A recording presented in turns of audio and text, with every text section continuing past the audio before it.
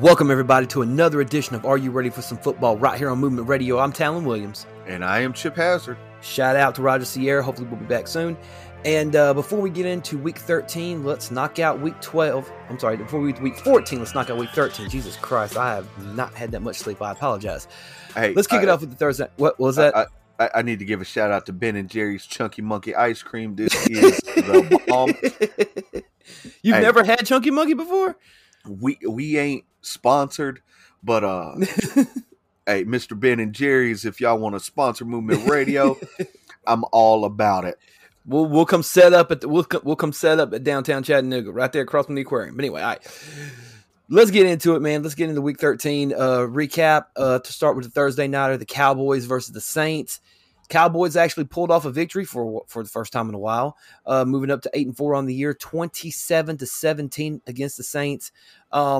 Once again, the Saints are doing Saint things. The bad team showed up. But let's just get into the statistics real quick. Dak Prescott, 238 passing yards, 1 touchdown, but he also had an interception. Tony Pollard ran for 71 yards, had a touchdown. Zeke only ran for 45 yards. CeeDee Lamb with a rare run with 33 yards. CeeDee Lamb was also the leading receiver at 89 yards off 7 receptions. Michael Gallup, 36 yards and a touchdown. Jaron Curse, DeMonte Kazim, Carlos Watkins, and Trayvon Diggs all had interceptions in this game.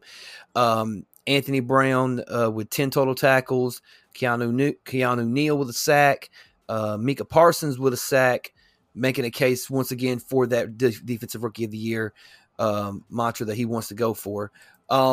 As far as the Saints go, Taysom Hill started the game, had 264, 2 touchdowns, not bad, but then he also had those 4 interceptions, not good. And then he also was their leading rusher, running for 101 yards. The running backs, Mark Ingram, Todd Montgomery, and Deontay Harris, ran for a combined 52 yards after that. But I mean, with Taysom Hill running all over the field, I mean, he was trying to be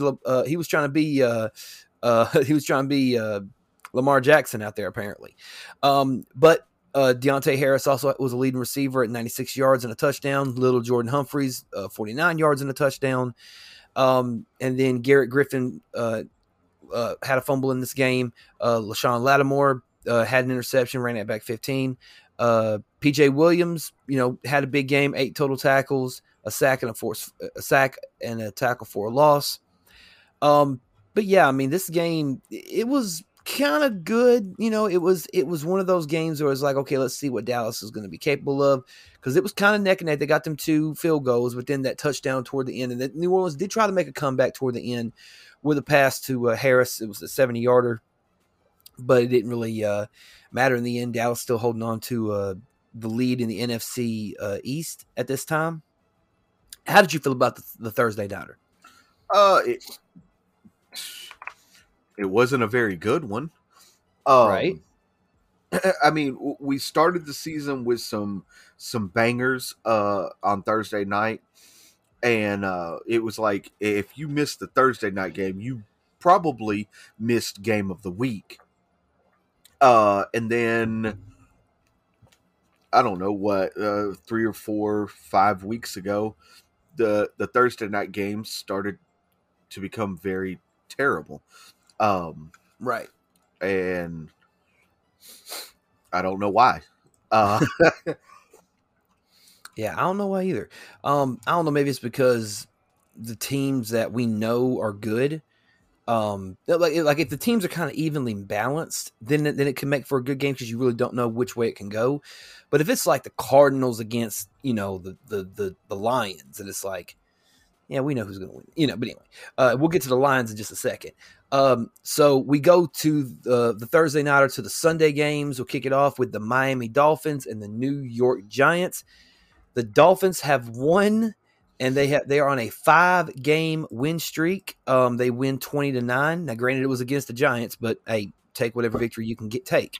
Right. The Giants, Mike Glennon started for Danny Dimes in this game, 187 passing yards and an interception. Saquon Barkley ran 55 yards. Devontae Booker ran for 36. Evan Ingram with 61 yards receiving. He was the leading receiver for the team. Kenny Galloway with 37 yards. Shout out to Tay Crowder and Reggie Ragland. Both of them, did the best they could on that defense. Crowder with 9 total tackles, Ragland with 6. They did a really good job of containing Tua on 20. Tua had a pretty decent game, 244 yards, 2 touchdowns. Not a big rushing attack between Gaskin, Ahmed, and Tua. Only ran for about 68 yards total between the three of them. Jalen Waddle had a good game, 9 receptions, 90 yards, and 90 receptions with 90 yards. Devontae Parker, 5 receptions, 62 yards. Matt Collins only had 1 catch, but he made that a 5-yarder for a touchdown. Isaiah Ford 1 catch, but a 2-yarder for a touchdown. So you definitely get X with another interception. Eric Rowe with 7 total tackles in this game. I will say this: it was the Giants, so it wasn't like it was a huge, win. But at the same time, it's a 5-game win streak. The Dolphins have moved from 1-7 to 6-7. Can they keep this momentum going?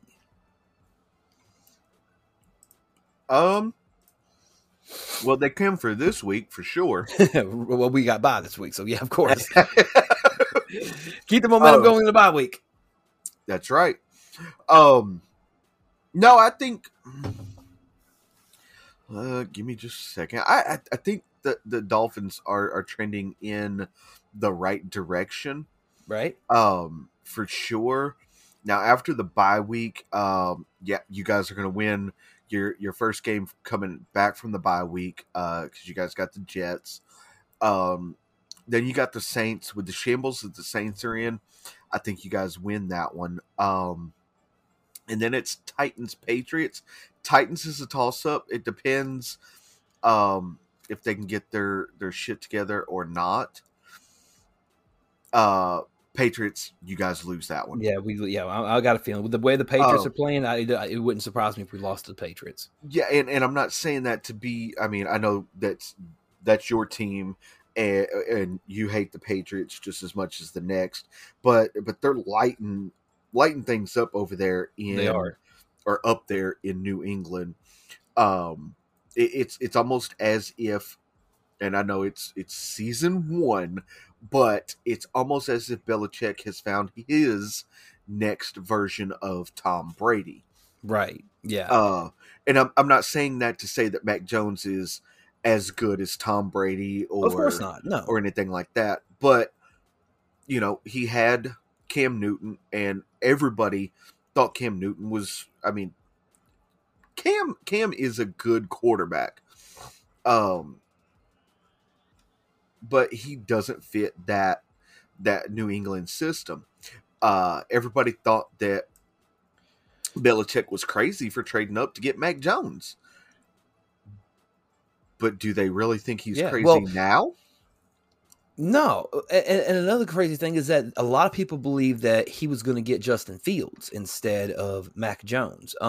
But, I mean, you can kind of see the similarities between Mac Jones and Tom Brady in a sense. So maybe they've seen that.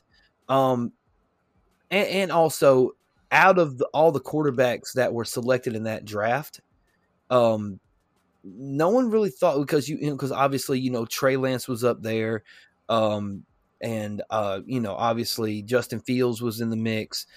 There was a plethora of quarterbacks who everybody was like, oh, this is going to be the next guy.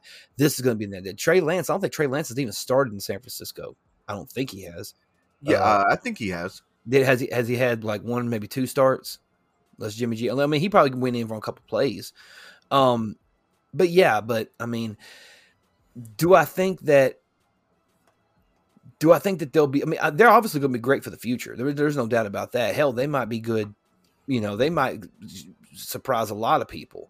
But I think last year with Belichick not being able to reach the postseason. I think it still eats him up that man, Tom Brady don't want a damn Super Bowl without me. Nah, I gotta get this team better. You know what I mean? So, and of course I'm exaggerating. I don't know if that's what he really thought, but I mean that's the narrative.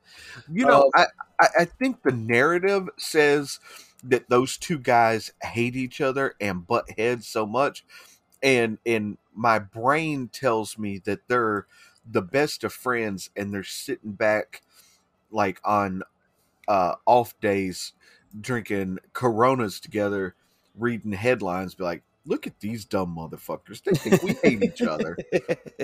You know what? It wouldn't surprise me because I'm pretty sure that kind of like with professional wrestling in a sense, and I'm not trying to equate the two in terms of, validity or anything like that. But what I am saying is that I'm pretty sure that, because you know how sometimes McMahon will feed the dirt sheets bullshit just so that they'll have a story to run. I'm pretty sure that a lot of these coaches and a lot of these teams are feeding information so that, for what we used to call billboard material. You know what I mean? Right. Or stuff like that, or black or whatever it's called. I can't remember. But billboard material is what I've called it before. Locker room material, poster board material, something like that. But anyway, but that being said, though, I hope the Dolphins keep this thing rolling. Hell, we got bye week, so let's see what happens afterwards. Hopefully, we don't shit a brick against the Jets. That being said, let's move on to the next game: the Indianapolis Colts and the Houston Texans. Oh boy, Indianapolis 31, Houston Texans zilch. Carson Wentz, let's kick it off with the Colts. Carson Wentz, 158 yards and a touchdown. Jonathan Taylor ran all over the field, 143 yards rushing with 2 touchdowns. Deion Jackson ran for 19 yards also with a touchdown in this game. Michael Pittman, 6 receptions, 77 yards.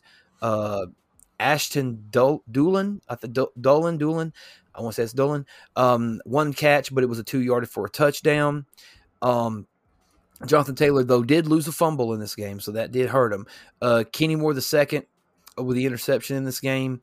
Bobby Okereke with 6 total tackles.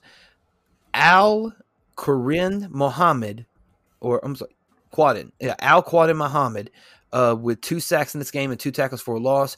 Also, Kimoko Toure with 2 sacks and 2 tackles for losses in this game. And then we jump over to the Houston Texans, and oh boy. Yeah, I mean, it ain't good. Between Davis Mills and Tyrod Taylor, 141 yards. Davis Mills threw 49. Tyrod Taylor threw 45.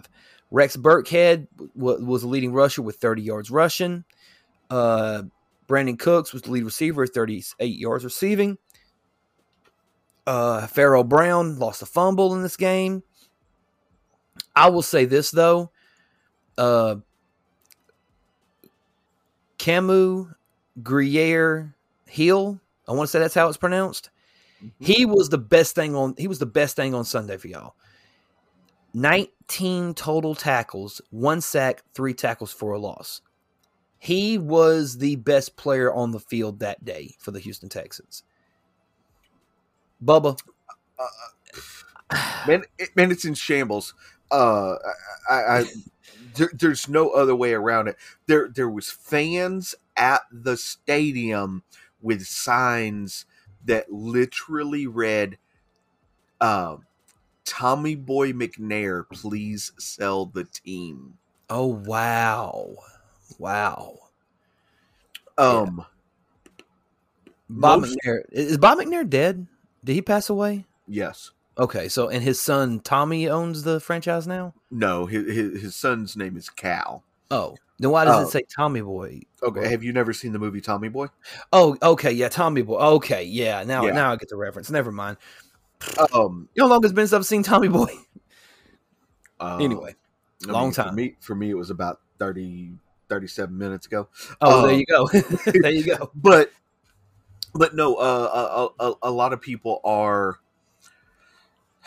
they're comparing Cal McNair to Chris Farley's character in Tommy Boy, where his father died, he took over the family business and just slowly ran it into the ground. before turning it around. Like there is a a There's a good, caveat to yeah. that. There's a Uh, good side to the story. I'm sure. right, when it comes to the movie. Yes. But people are begging Cal McNair to sell the team. Um, it it really is a dumpster fire, um, and it's. I mean, I'm a Texans fan. I will always be a Texans fan, but it's very hard to root for the Texans. Like, I know they're not good. I know they're not going to be good for some time. Uh, but also, like, there needs to be people put into the position to turn it around, and that's not happening either. I know the Texans have officially been eliminated from playoff contention. I think they're the only team that has actually been eliminated from playoff contention. Right. Well, let me give you something that might give you a little bit of hope, and it's interesting. The Texans, the Texans did have that fumble recovery in the fourth quarter. The Texans' fumble recovery in the fourth quarter was their 12th takeaway in their last 4 games. Houston had 9 total takeaways in 2020, which is the fewest in a season for the team's history. So you're winning the takeaway battle. So that's something that you can possibly use to further, your team or whatever. Focus on takeaways, focus on, getting quarterbacks off balance, stripping the ball, things of that nature. Uh, so we go from the Houston Texans, who are in shambles, to another team who is in shambles, but somehow, some way found a way to win. And ladies and gentlemen, we are talking about the Detroit Lions. Oh my gosh, Detroit, you finally won one. 29-27 in a last-minute ditch effort to win against the Minnesota Vikings. Let's break down the stats real quick. Kirk Cousins had a good game, 340 yards, 2 touchdowns. Alexander Madison with 90 rushing yards and a touchdown on top of that. Justin Jefferson, man, went off 11 receptions, 182 yards and a touchdown. KJ Osborne with 47 receiving yards and a touchdown as well. Tyler Conklin also clocked in seven receptions, 56 yards. Kirk Cousins did lose a fumble in this game, so that did hurt him a bit. Cameron Dantzler with an interception in this game.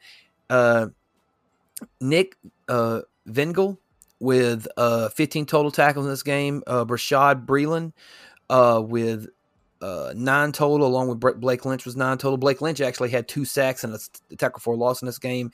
And DJ Warnham with a sack and a tackle for a loss in this game as well. And then you go over to the Lions. Jared Goff, great game, 296, 3 touchdowns, but he did throw that interception. Jamal Williams was the lead rusher at 71 yards. Amon Ross St. Brown, I'll get that name right eventually, 10 receptions, 86 yards and a touchdown. TJ Hawkinson, 49 yards and a touchdown. Brock Wright, 28 yards and a touchdown. Jared Goff did lose a fumble, so that did hurt him, but Charles Harris did also have a fumble recovery with Julian Okawara recovering the ball. Tracy Walker III with 11 total tackles in this game.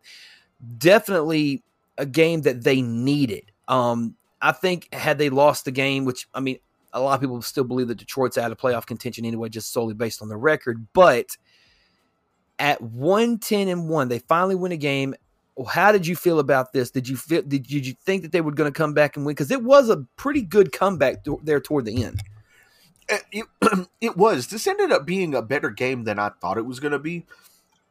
I thought Minnesota was just going to walk in and walk all over Detroit. And therefore, a little while, that's what it looked like. And then Detroit kind of, like, I don't know what happened. I don't know if somebody sprinkled some magic pixie dust on them or whatnot, but they woke up and they were like, man, we are tired of being, one of the laughing stocks of the NFL. Right. Let's do something. And Yeah. they made this miraculous comeback. Yeah. Well, I mean, it was Uh, 20-6 Detroit at the half. So everyone was like, "Oh man, they're gonna do it. They're gonna do it. They're gonna do it." And right. then Minnesota field goal, touchdown, 10 points right there. They kick a field goal, touchdown, 14 right there. And it's like, oh, they're going to freaking do it again. They need a touchdown right here. They need it. They need it. They need it. Because Minnesota pretty much, took over in the second half. And then they're Exactly. thinking, oh, God, what's going to happen now? And it got to a point where you were like, you're probably going to lose this game. You're probably going to lose this game. And then they pull out the victory, and you're like, what just happened? Jared Goff excited. He's jumping up and down like he just won the damn Super Bowl, which, hell, if you win in Detroit, one game, I mean, there you go. Each of the Vikings, here's a weird stat. Each of the Vikings' 7 losses this season have been by 8 points or fewer. Right. So basically by 1 score or less. By 1 score or less, yeah. That's interesting. And it says Detroit has allowed 17 points for the first time, has allowed 17 plus points for the first time in the last 4 games. The 3-game streak allowing 16 or fewer was the longest since week 10 through 12 of the 2015 season. And it said that the Lions have scored 20-plus points for the first time in their last 11 games. So they didn't even, they tried, and they won this game. So, good on them for, getting the victory when they needed it. That being said, let's move on to the next one. The next game is the Philadelphia Eagles and the New York Jets. Fuck Jets. Eagles win 33-18 in a pretty decent game. A game that literally was just touchdown, touchdown, touchdown, touchdown, touchdown, touchdown, field goal, field goal, field goal. So basically it was like the Jets score, Eagles score, Jets score, Eagles score, Jets score, Eagles score, then the Eagles just kick field goals the rest of the way. That being said, though, Gardner Minshew started this game and had a pretty good outing, 242 yards and 2 touchdowns. Miles Sanders ran for 120 yards. Kenneth Gainwell, 54 yards and a touchdown. Dallas Goedert, 6 receptions, 105 yards and 2 touchdowns. Marcus Epps with the interception in this game. TJ Edwards with 11 total tackles in this game. Alex Singleton with 8 total tackles in this game. Josh Sweat with 1.5 sacks in this game. Then you go over to the Jets. Zach Wilson actually had a decent game, 226 yards, 2 touchdowns, but he did throw the pick. Tevin Coleman with 58 yards. He was the sole. He was the leading rusher of the game. Zach Wilson did run for a touchdown in this game as well. The rookie Elijah Moore, 6 receptions, 77 yards and a touchdown. Ryan Griffin, 15 yards and a touchdown. C.J. Mosley with 13 total tackles. Quincy Williams also chipped in with 13 total tackles, so they were both, wreaking havoc on the field. This is one of those games where you thought, this game could go back and forth the whole entire way. Then the Eagles just like, you know what, we're done. Field goal, field goal, field goal. We don't even want to score no more. How did you feel about this one? I was so happy that Gardner Minshew got his start and balled out. Yeah, he did. I was so happy for him. Again, this was one of those games that ended up being better than I expected it would be. Right. And it man, I don't know. It ended up being much better than I expected it to be. Right. A couple interesting stats about one about Gardner Minshew that I think is pretty cool. Gardner Minshew had a 133.7 passer rating. That is the highest in a game for a Philadelphia Eagles.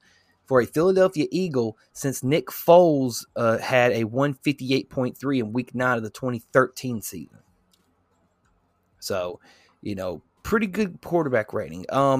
Fun fact: this was the first game since at least 1978 that teams combined to score a touchdown on the game's first 6 offensive drives.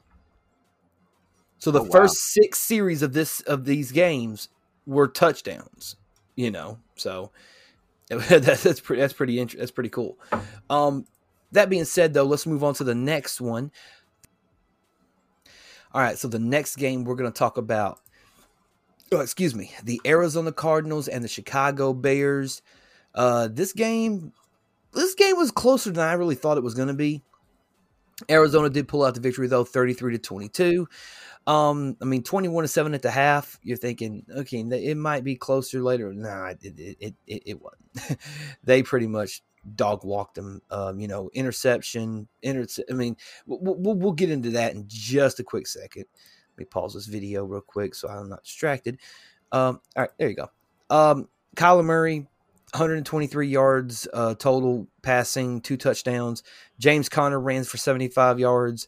Kyler Murray also ran for 59 yards and got 2 touchdowns on the ground. James Conner, 36 yards receiving and a touchdown. D-Hop, 32 yards receiving and a touchdown. Budda Baker, Byron Murphy, Zach Allen, and Jalen Thompson, all 4 with interceptions in this game. Budda Baker ran one back for 77 yards. Insane. Jordan Hicks went off in this game. 13 total tackles, 2 sacks, 2 tackles for a loss.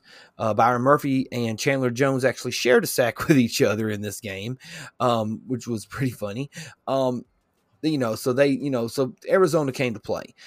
Chicago did okay, but it was Andy Dalton, so 229, 2 touchdowns, but 4 interceptions. David Montgomery did have a good game with 90 rushing yards and a touchdown. Jakeem Grant with 62 yards receiving and a touchdown. Jimmy Graham, the rare Jimmy Graham sighting, 1 reception, 1 yard, 1 touchdown.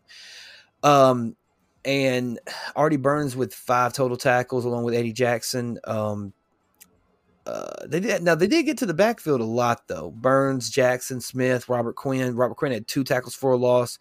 Blyle Nichols had a tackle for a loss as well. But this game, it was the Cardinals' game to lose, and they were like, "Nah, we're going to keep this momentum. We're going to ride this way." When they just came off the bye week, so yeah, I think it'd be it's a good way to come back after the bye week. So, how did you feel about this game? Yeah, it was a damn good way for Arizona to come back from the bye week. They just came in and kind of did Arizona things, right? So, yeah, poor Chicago, man, because I will say this, kind of like what I said last week. I said that Matt Nagy has to make sure that his team is competitive.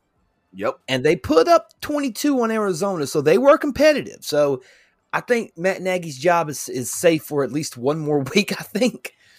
But we will certainly see. Yeah, we will see. I don't think Matt Nagy, he's definitely on the hot seat. I don't think he's the first coach fired. I think the guy that's on the hottest seat of them all right now is David Culley with the Texans.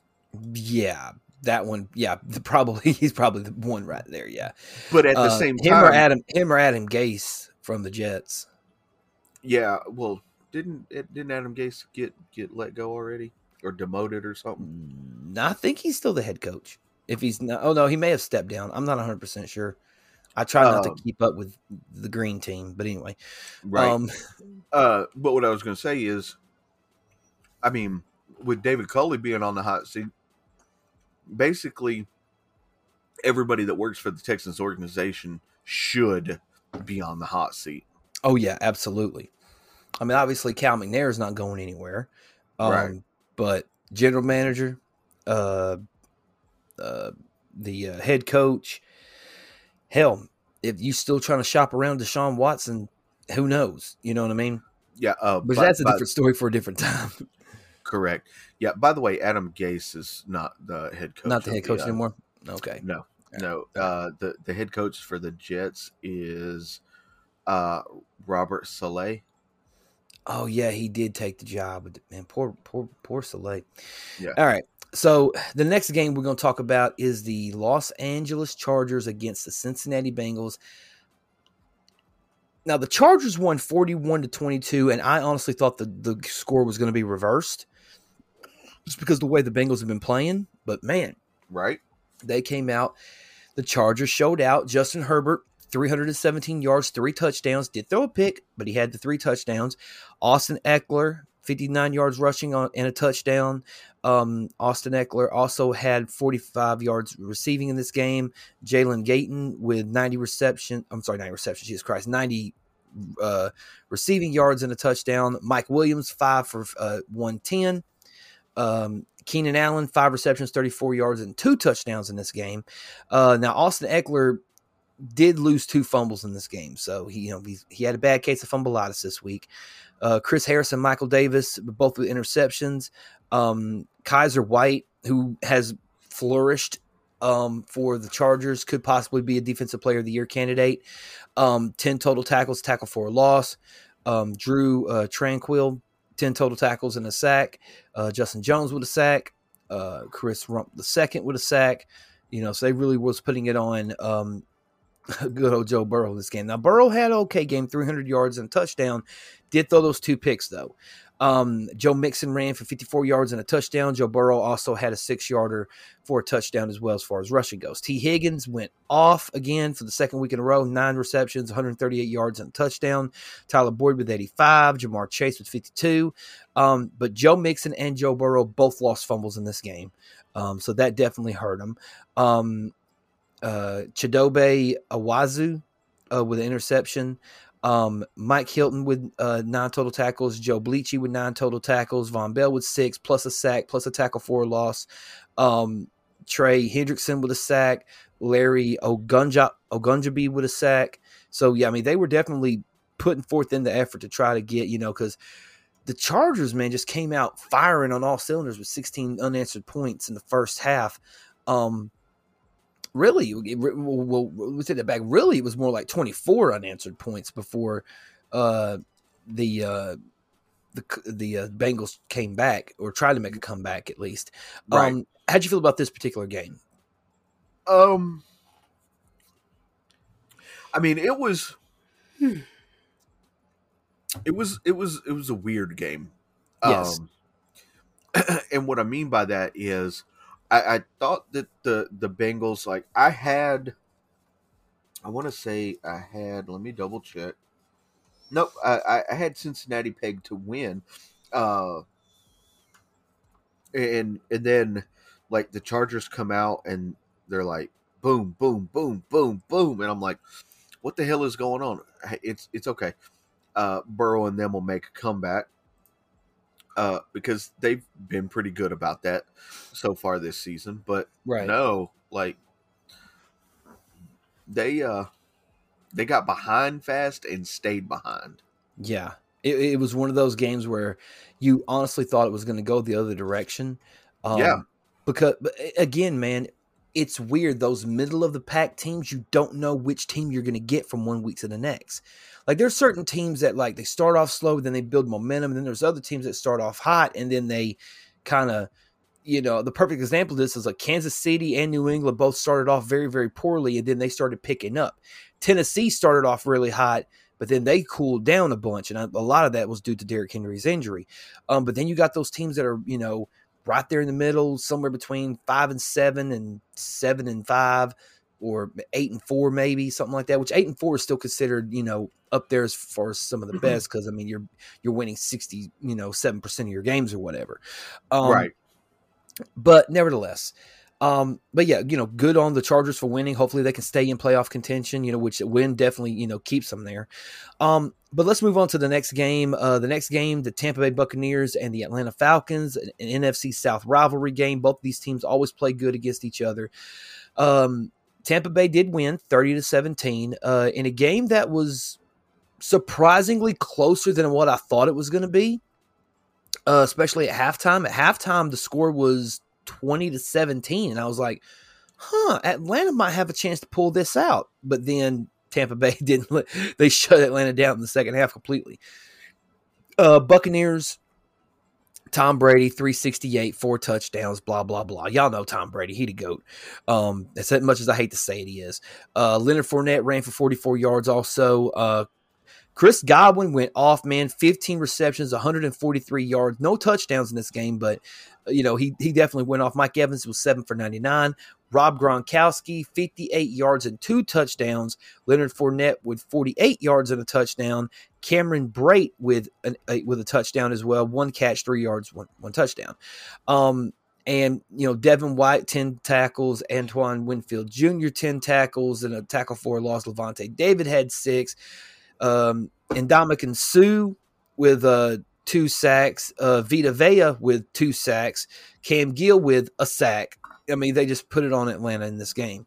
Unfortunately, Atlanta, Matt Ryan threw for 297, but no touchdowns, no interceptions, but no touchdowns. Cordell Patterson ran for 78. Mike Davis ran for 32 and had a touchdown, which was the only touchdown Atlanta had for the game, or the only touchdown that he had for the game. That being said, Russell Gage actually had probably his best game of his career in Atlanta. 11 receptions, 130 yards. Bless you. Kyle Pitts, 4 receptions with 48 yards in the game as well. But Matt Ryan fumbled the ball 3 times. Russell Gage lost a fumble in this game. Now, Myron Davidson did have an interception in this game, so that helped him out a lot. Foy Oyokum with 15 total tackles. Deion Jones with 9. Fabian Monroe with 6. Just no sacks whatsoever. Couldn't get to the quarterback whatsoever in this game. This game was pretty business as usual, but the Falcons, I will say, definitely made it interesting. What do you say?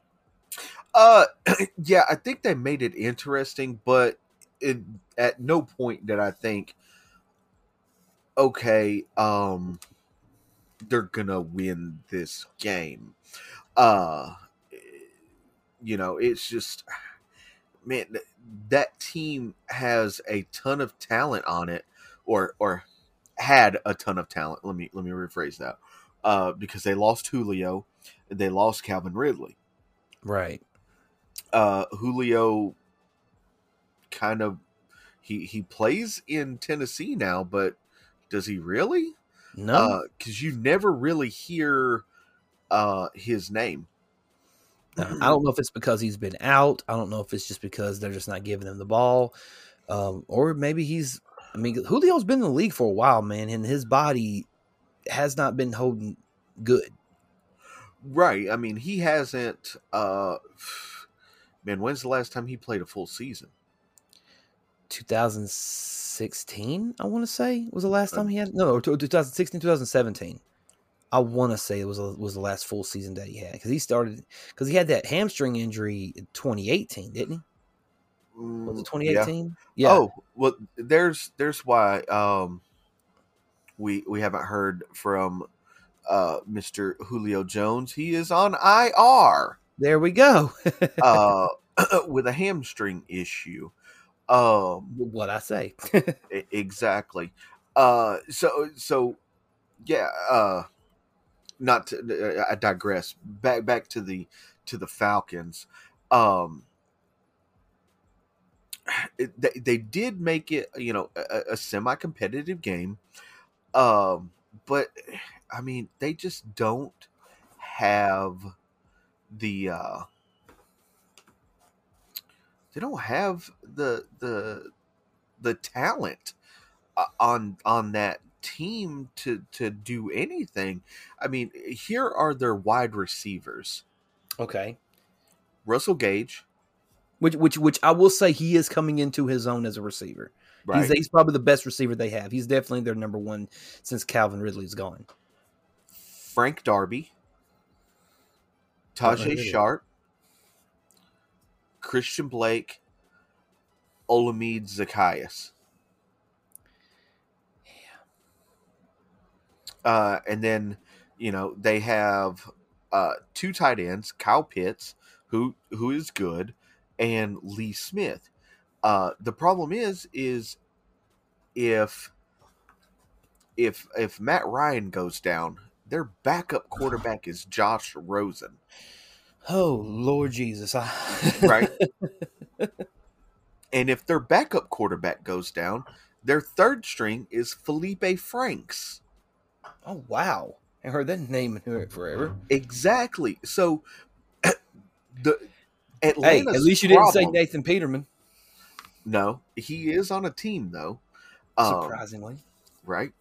Hmm.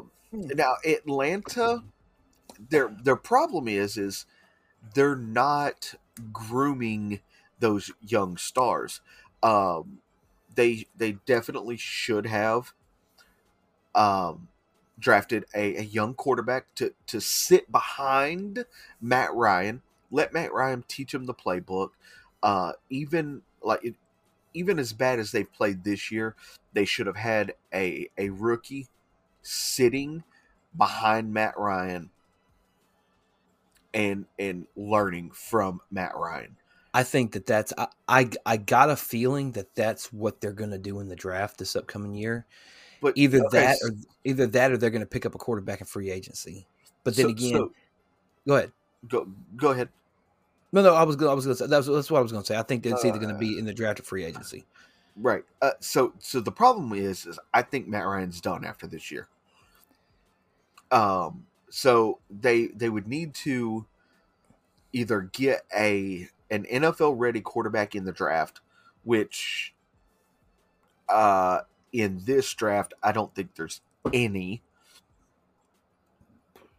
or they have to go out into free agency and find one, which I'm not sure how many like top tier free agent quarterbacks there's going to be in this year. You know, and you don't want to cut Matt Ryan because that's a big hit to your cap.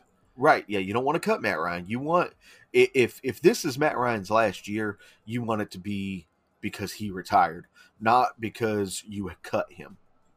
Right. Because you don't want to have the Tom Brady effect where you just let him go and he goes somewhere and then he lights it up. Now I'm not saying Matt Ryan's Tom Brady, that's not what I'm saying, but what I am saying is the possibility of that happening is still a possibility, you know.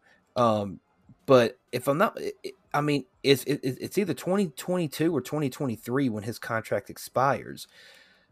What they might do is they might draft what I'm thinking now is maybe they'll draft a young quarterback, let him sit behind Matt Ryan, let him get some experience, and then once Matt Ryan's contract is up, they just don't re-sign him, and Matt Ryan can test the free agency market to see if he has value, and then they give the reins to the young man and see where he goes from there. That's a possibility. Right. Yeah. So we're going to move on from that game to another one. Man, you poor Jacksonville Jaguar fans. Jesus. So the Los Angeles Rams come in and whip your ass 37-7. A game that was, I mean, it was a field goal. It was a touchdown. Jacksonville scored a touchdown. Yay. And then you didn't hear anything else from the rest of the game. Now, Right. I'm being sarcastic, but I mean, let's be serious. Trevor Lawrence, God, man, 145 yards, and that's it. No touchdowns, no interceptions. Carlos Hyde, 24 yards rushing and an interception. James Robinson also had 24 yards rushing. Laquan Treadwell with 62 yards receiving in this game. Lavasca Chantel Jr., sure. James O'Shaughnessy with 13. Chantel Jr. with 30 receiving yards in this game. Carlos Hyde had a fumble. James Robinson had a fumble. Miles Jack had 7 total tackles in this game. Neville Lawson had 7 total tackles. Rudy Ford had a tackle for a loss. But, yeah. Okay, the Rams. Matthew Stafford, 295, 3 touchdowns, 0 interceptions. Sony Michel, welcome back, man. I know you've been playing, but my God, you have not had a good game like this in a long time. 24 carries, 121 yards and a touchdown. Good on you. Cooper Kupp, doing Cooper Kupp things, 8 receptions, 129 yards and a touchdown. Van Jefferson, 41 yards and a touchdown. Odell Beckham Jr., 2 receptions, 28 yards and a touchdown in this game.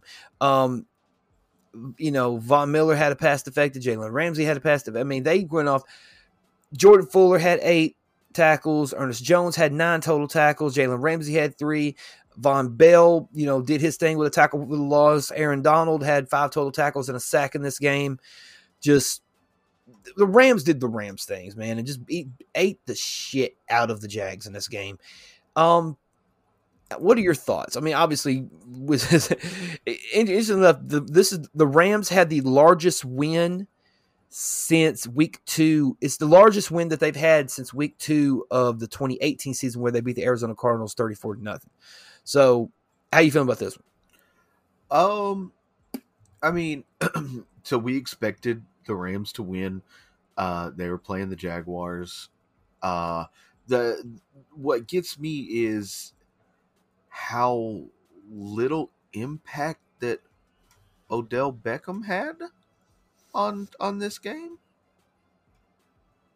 Well, here's the thing. I mean, I look at Odell Beckham like I don't think anybody looked at Odell Beckham to be the focal point of the receiving core. I mean, he's like, let me compare it. Cooper Kupp is that cupcake that you really enjoy. Yeah. And Odell Beckham is like that frosting on top of it. Even though you may not be a fan of frosting, but it makes the cupcake look pretty. Does that make sense? Like Odell Beckham Jr. is not going to be the reason you win a lot of your games and stuff, but he's a good target for you.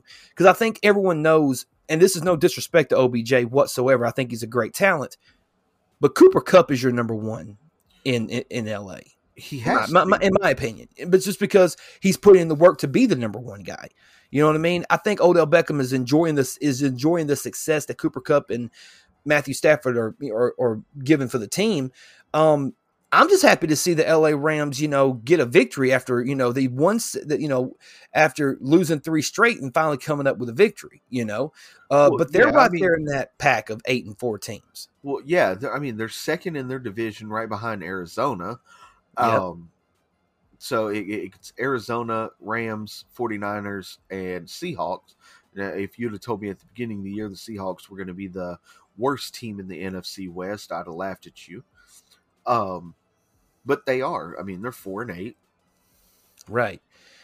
And, I mean, they can improve, but I don't know that they're going to improve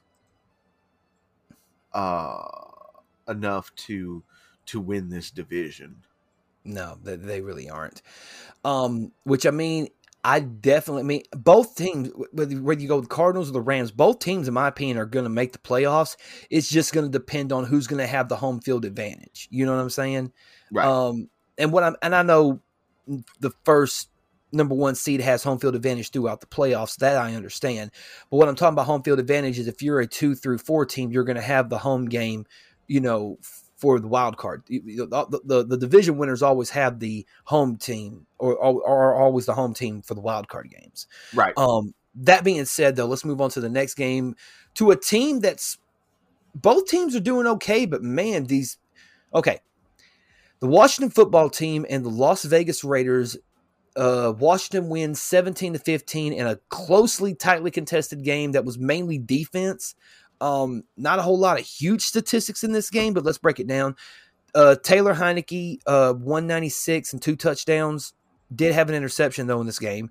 Antonio Gibson ran for 88 in this game. Logan Thomas with 48 yards receiving and a touchdown. Antonio Gibbons also caught 5 receptions, 23 yards, and a touchdown as well. Adam Humphries with 38 yards in this game as well. Kendall Fuller, 8 total tackles. Cole Holcomb, I apologize, 10 total tackles in this game. So they were doing the best they could with what they had to, make sure that they won the game because it was tightly contested. The Raiders, David Carr, 289, but no touchdowns, no interceptions. Josh Jacobs did run good, 52 yards, but he had a touchdown, but that was his contributions. Hunter Renfrow, 9 receptions and 102 yards, and then Josh Jacobs also with 9 receptions but 38 yards in this game. And Nate Hobbs with the interception. Denzel Perryman with 12 total tackles and a tackle for a loss. Divine Diablo. What kind of name is that? I love it. Wow, dude, that is that is one of the that's cooler than Little Jordan Humphreys. Divine Diablo, 10 total tackles in this game as well. That why the hell that threw me off, I have no idea. But anyway, but yeah, I mean, I thought this game was pretty good. It was a good old school kind of defensive struggle. It's between two cornerstone franchises of the NFL. How did you feel about this one? I mean, so not to toot my own horn or anything, but I called. But you called Washington, yeah. I did call Washington. But yeah, Washington is one of those teams where they're doing the right thing over there. A couple of more pieces and that team is going to really, really light it up. The Raiders are kind of they're that team. They're one of those teams that started out real good. Then there was the scandal with Chuck Gruden. Yeah, John Gruden. Well, Chucky, because we call him Chucky, so I call him like a Chuck. Yeah, you never heard the thing with them calling him Chucky because it kind of looks like the Chucky doll. Yeah. I get it. Yeah. But so you had the John Gruden scandal, and everything, and then that team has kind of fallen to the wayside. The new coach or the interim coach, he looked good for a game, but then it was like he didn't really know what to do. Right. So that's another team that is kind of starting to be in shambles. Yeah. But I mean, both teams are sitting at 6-6 right now. So at this point, best case scenario, they go 11-6. Worst case scenario, they go 6-11. So right. We'll see what happens, That being said, let's move on to the next one. My son's favorite team, the Baltimore Ravens against the Pittsburgh Steelers.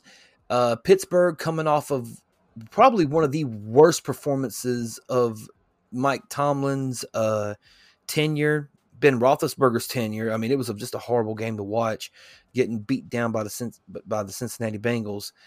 And they come back and they play a close game against Baltimore with them picking up the victory 20-19.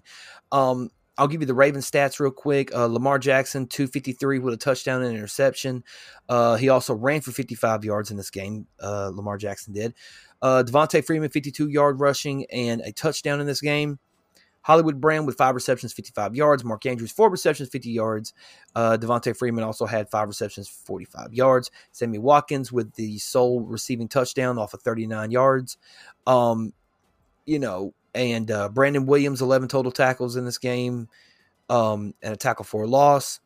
Calais Campbell of the U with a sack in this game. Justin Tucker hit two field goals in this game as well. Then you move over to Pittsburgh, and Ben Roethlisberger, after a horrible performance, 236 yards passing, 2 touchdowns. Najee Harris ran for 71. Deontay Johnson had a very good game, 8 receptions, 105 yards, 2 touchdowns. Chase Claypool joined in with 52 yards as well. Mika Fitzpatrick with an interception in this game. He also was the team's leading tackler with 9 total tackles.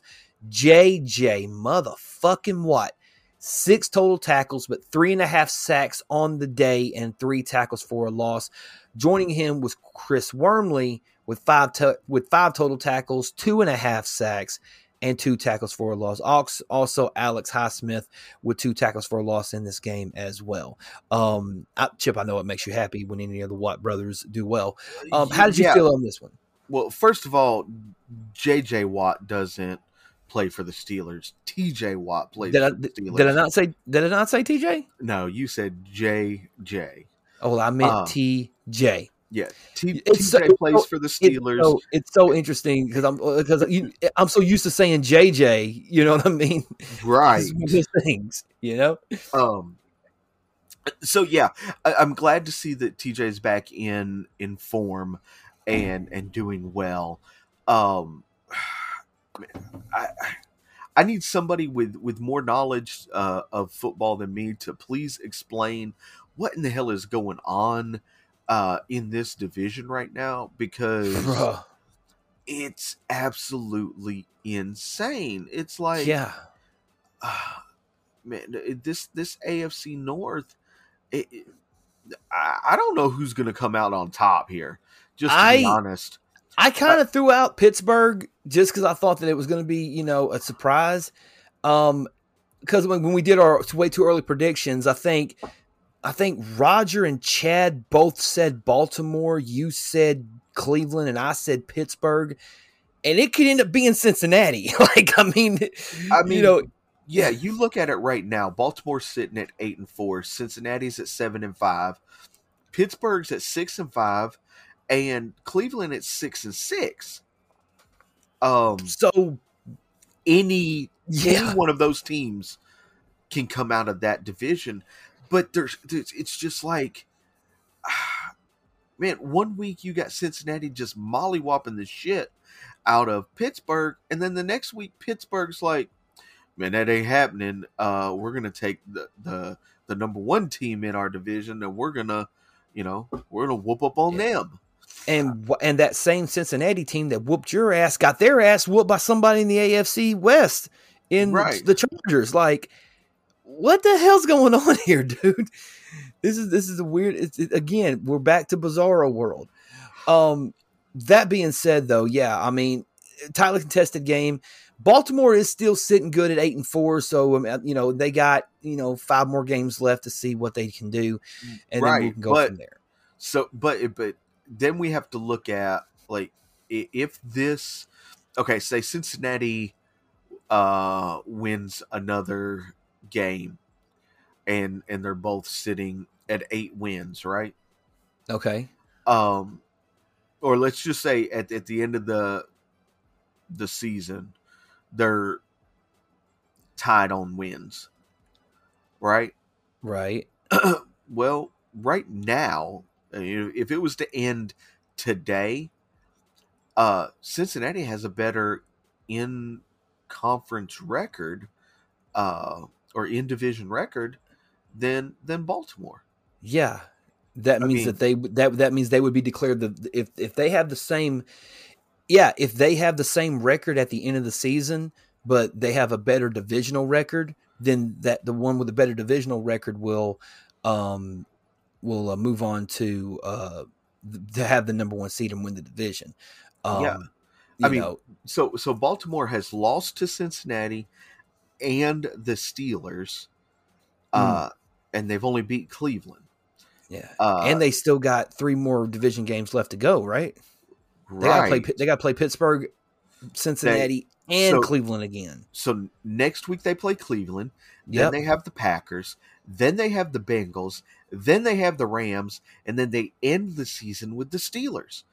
Yeah, I mean, at least that game's going to be in Baltimore instead of in Pittsburgh, right? So. But chances are they beat Cleveland.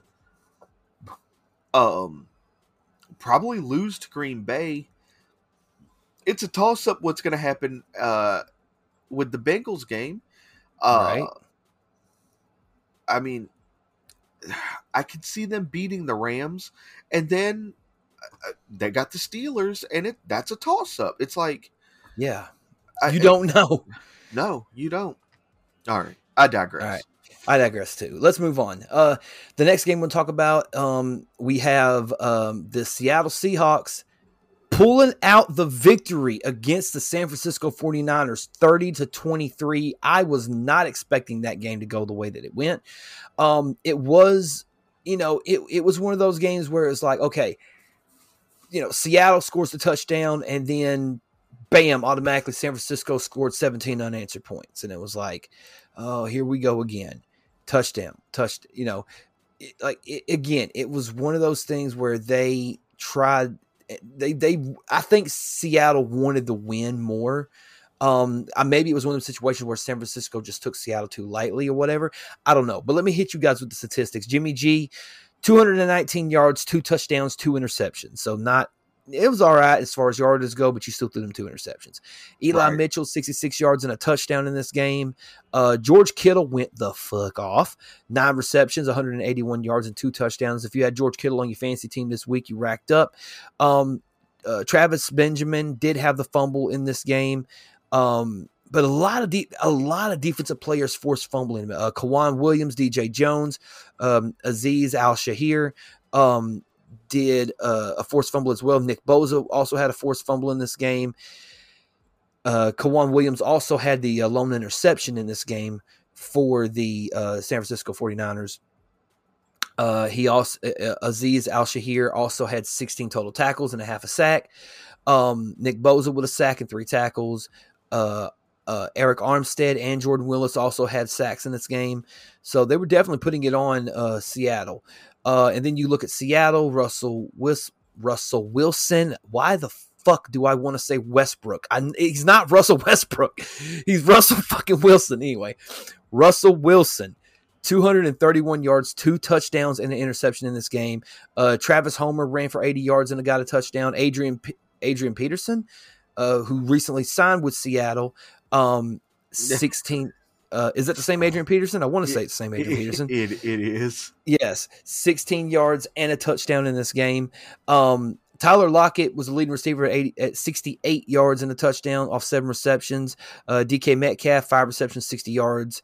Dwayne Eckridge, there we go, 35 yards and a touchdown in this game. But man, Gerald Everett fumbled the ball twice and lost both times.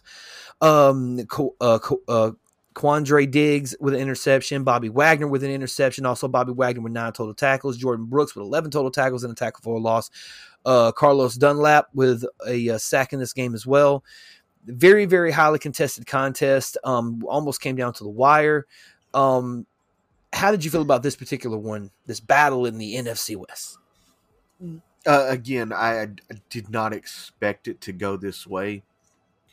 I fully expected the 49ers to pull this one out and win, but man, something happened over there in Seattle, and Russell Wilson and them kind of woke up, right, and said, "Hey, we're terrible, and we need to not be terrible. So let's go out and beat this team that's kind of pretty good. I mean, they're better than us right now, right? So let's go beat them."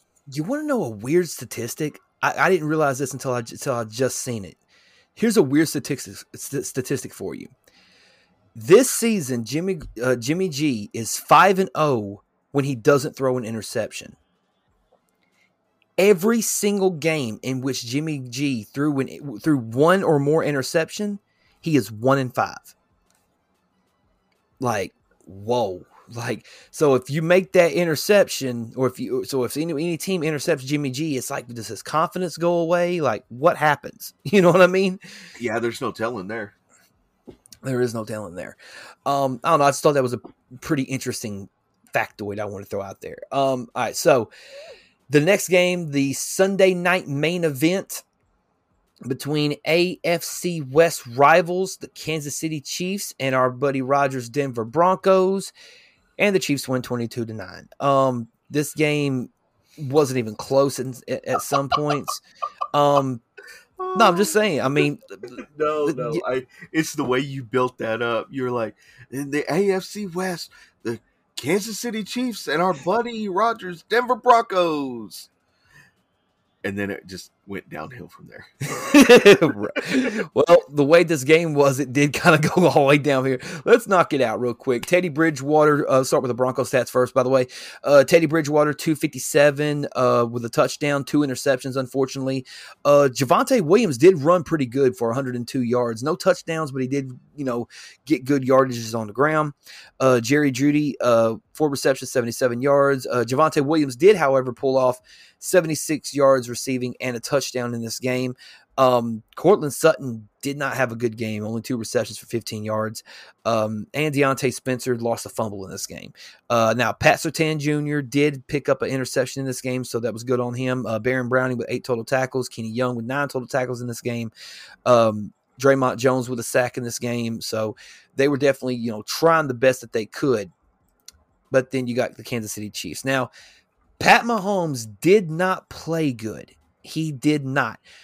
184 yards total, 0 touchdowns, 1 interception. Clyde Edwards-Helaire had, his not really a good game. I mean, it was good, I guess, in average running back standards with 54 yards total. Pat Mahomes also ran for 12 yards and got a touchdown.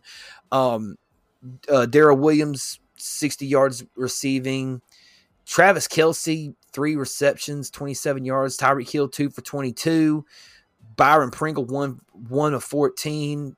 Miko Harmon, 1 of 12. Like, there wasn't really that good of a receiving core, Daniel Sorensen, though, did pick up an interception, ran that back 75 yards. Juan Thornhill also had an interception in this game as well. Tyrann Mathieu with 9 total tackles. Tre'Davious Ward with 8.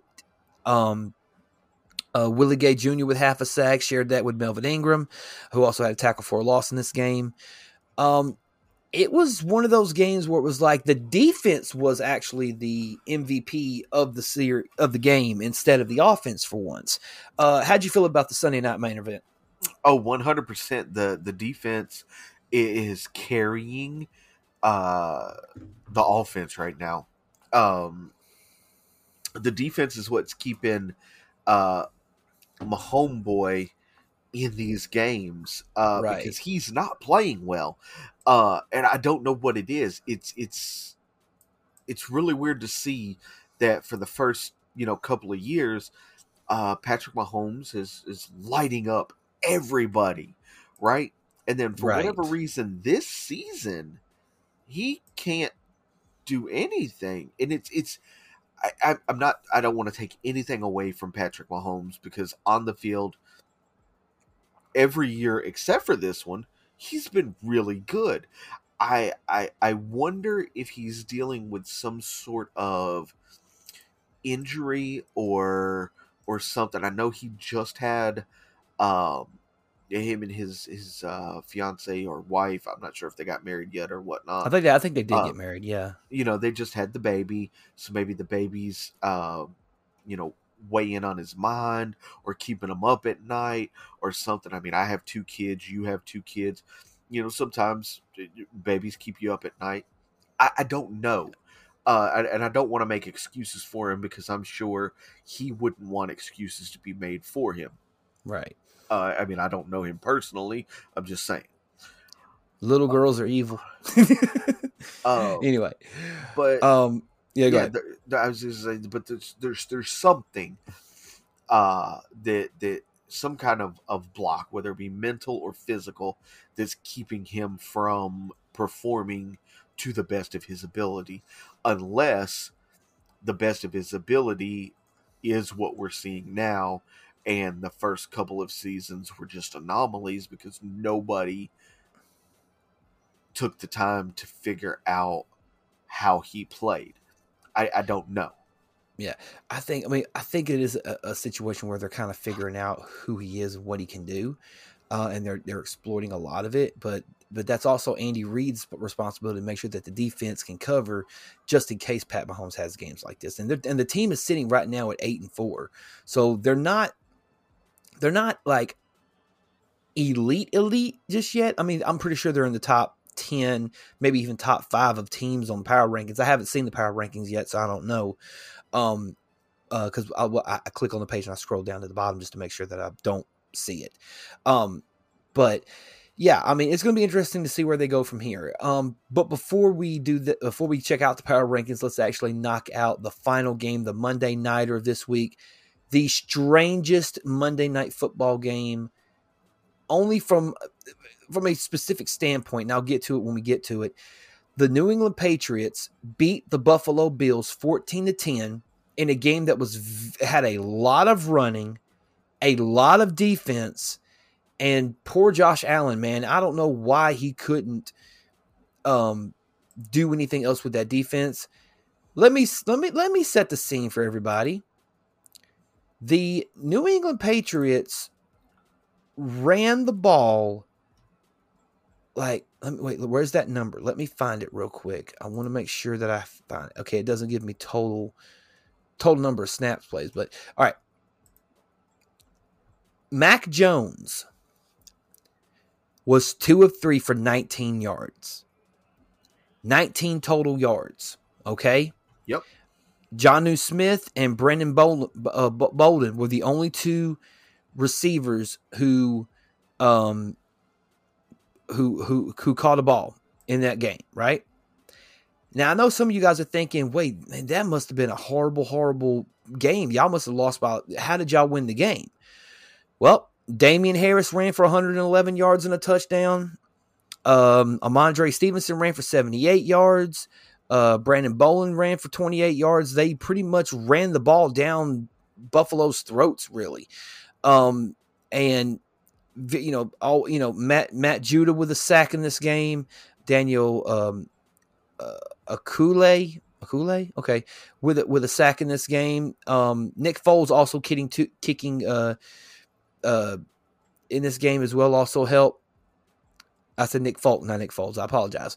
I was about to say. No, it was Nick Folk.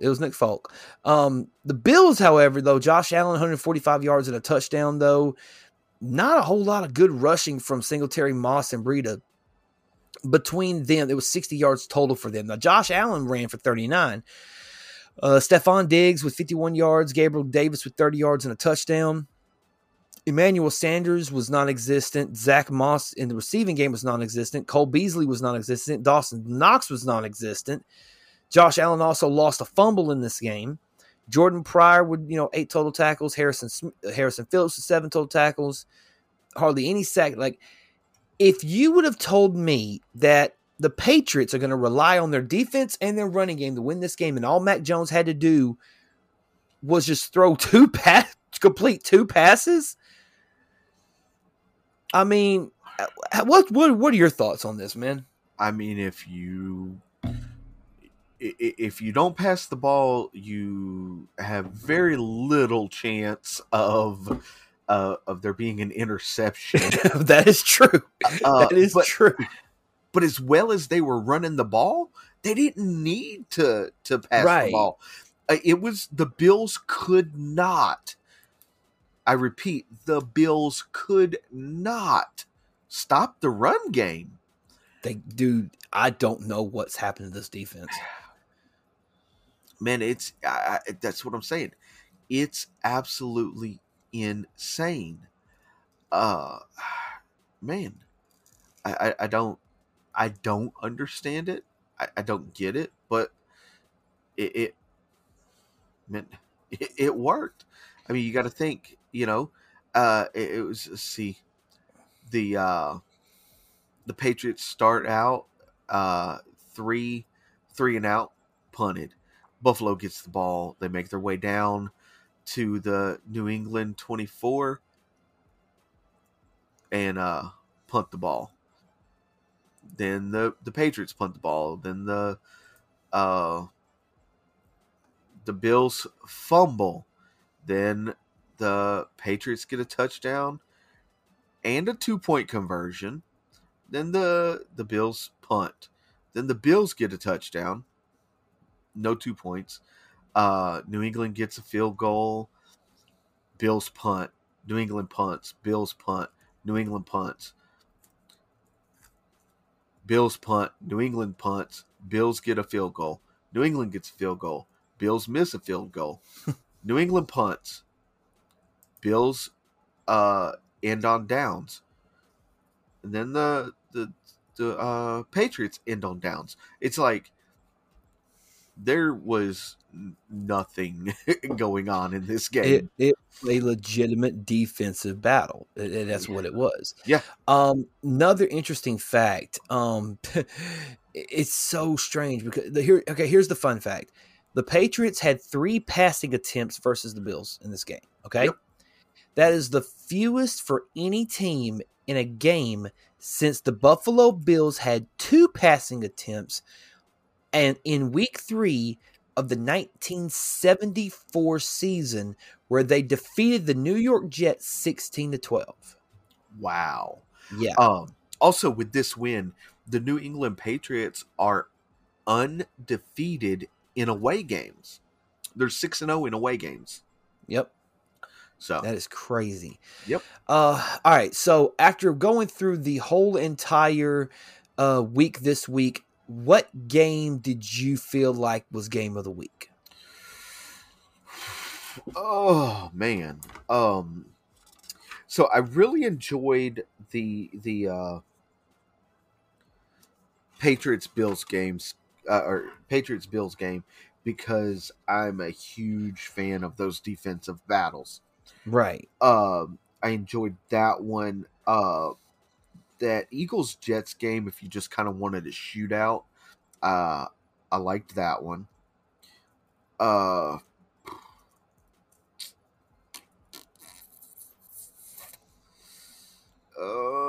else? I'll throw you mine out there. It's gonna sound dumb, Uh-huh. and I'm sorry if it sounds dumb. I got to give it to Detroit, Minnesota. I think that was game of the week. I think that was game of the week, man.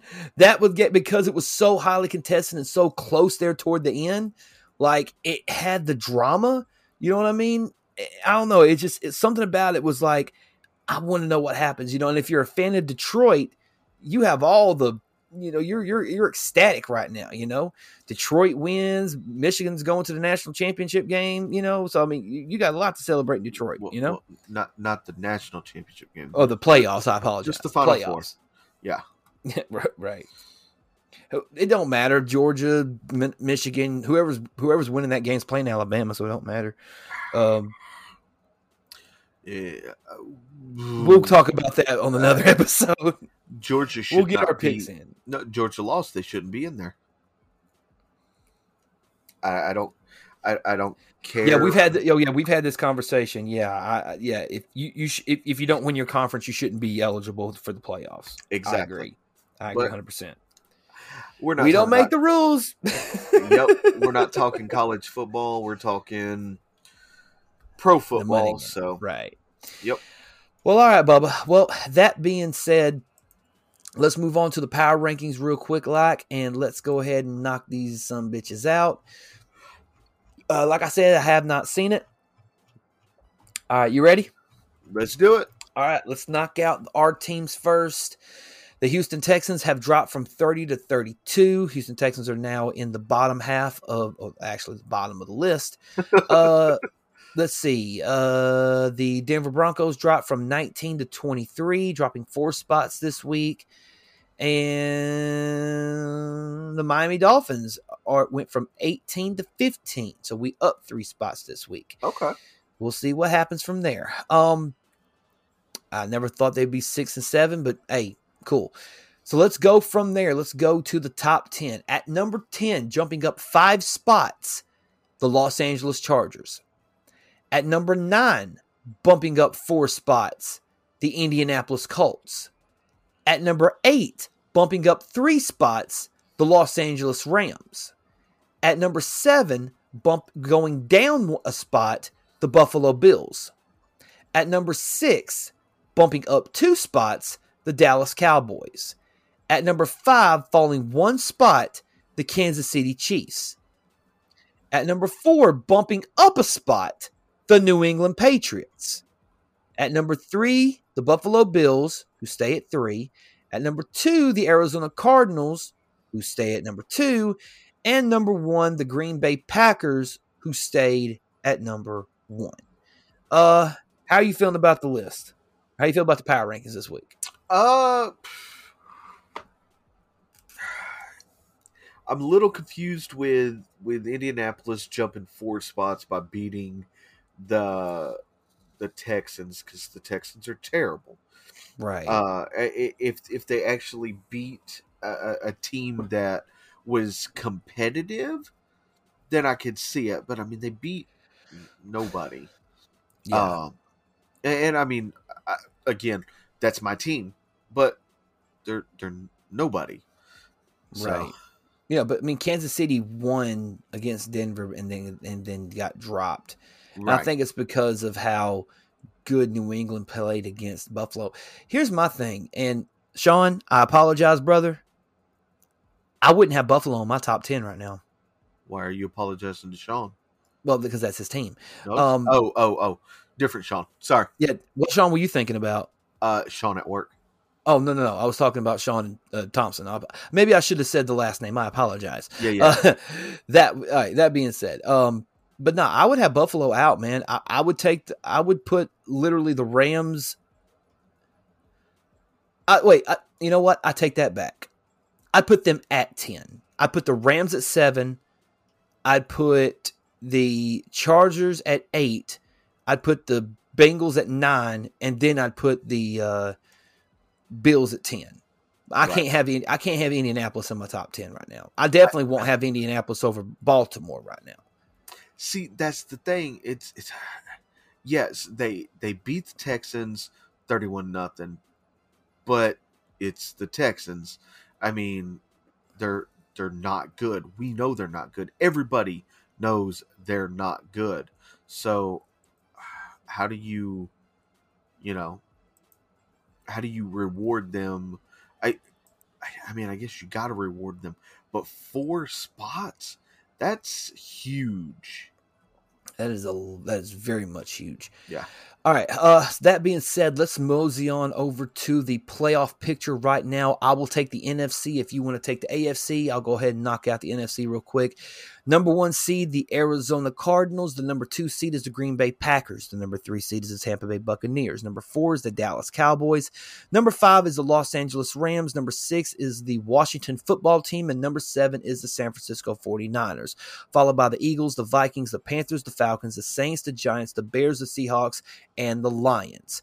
Now, if the playoffs were to start today, Arizona would get the number 1 seed, which means home field throughout the whole playoffs. Green Bay would play the 49ers.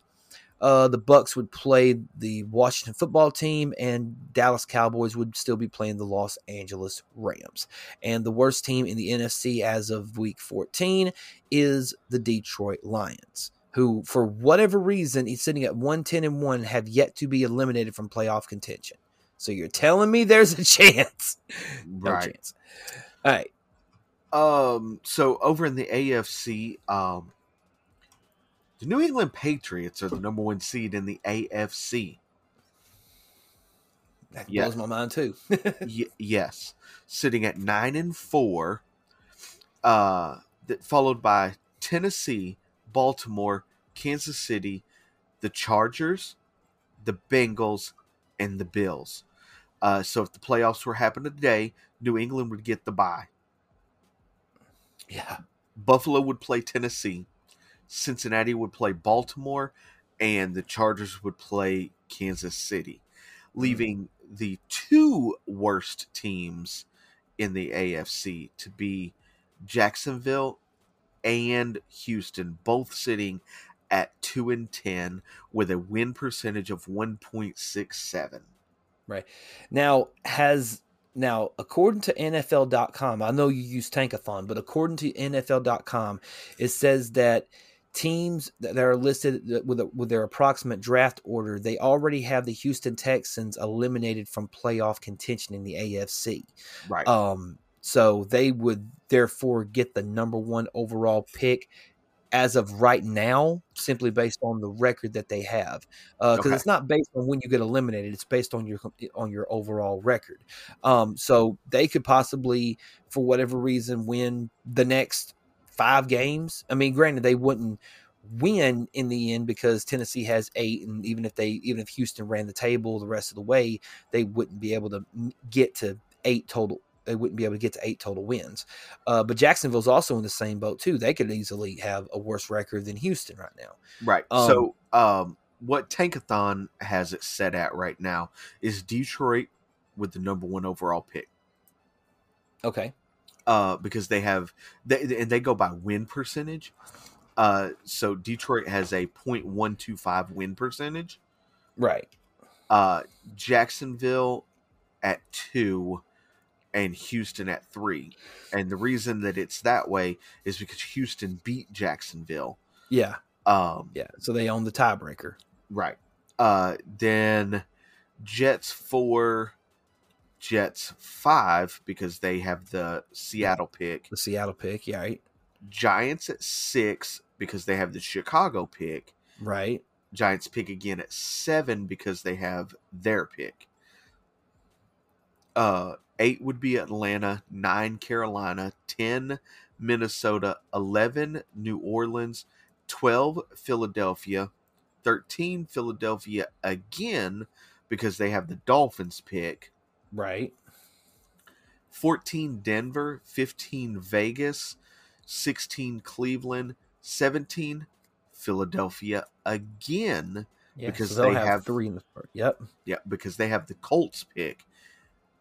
18 Pittsburgh, 19 Miami picks because they have the 49ers first rounder. Yep.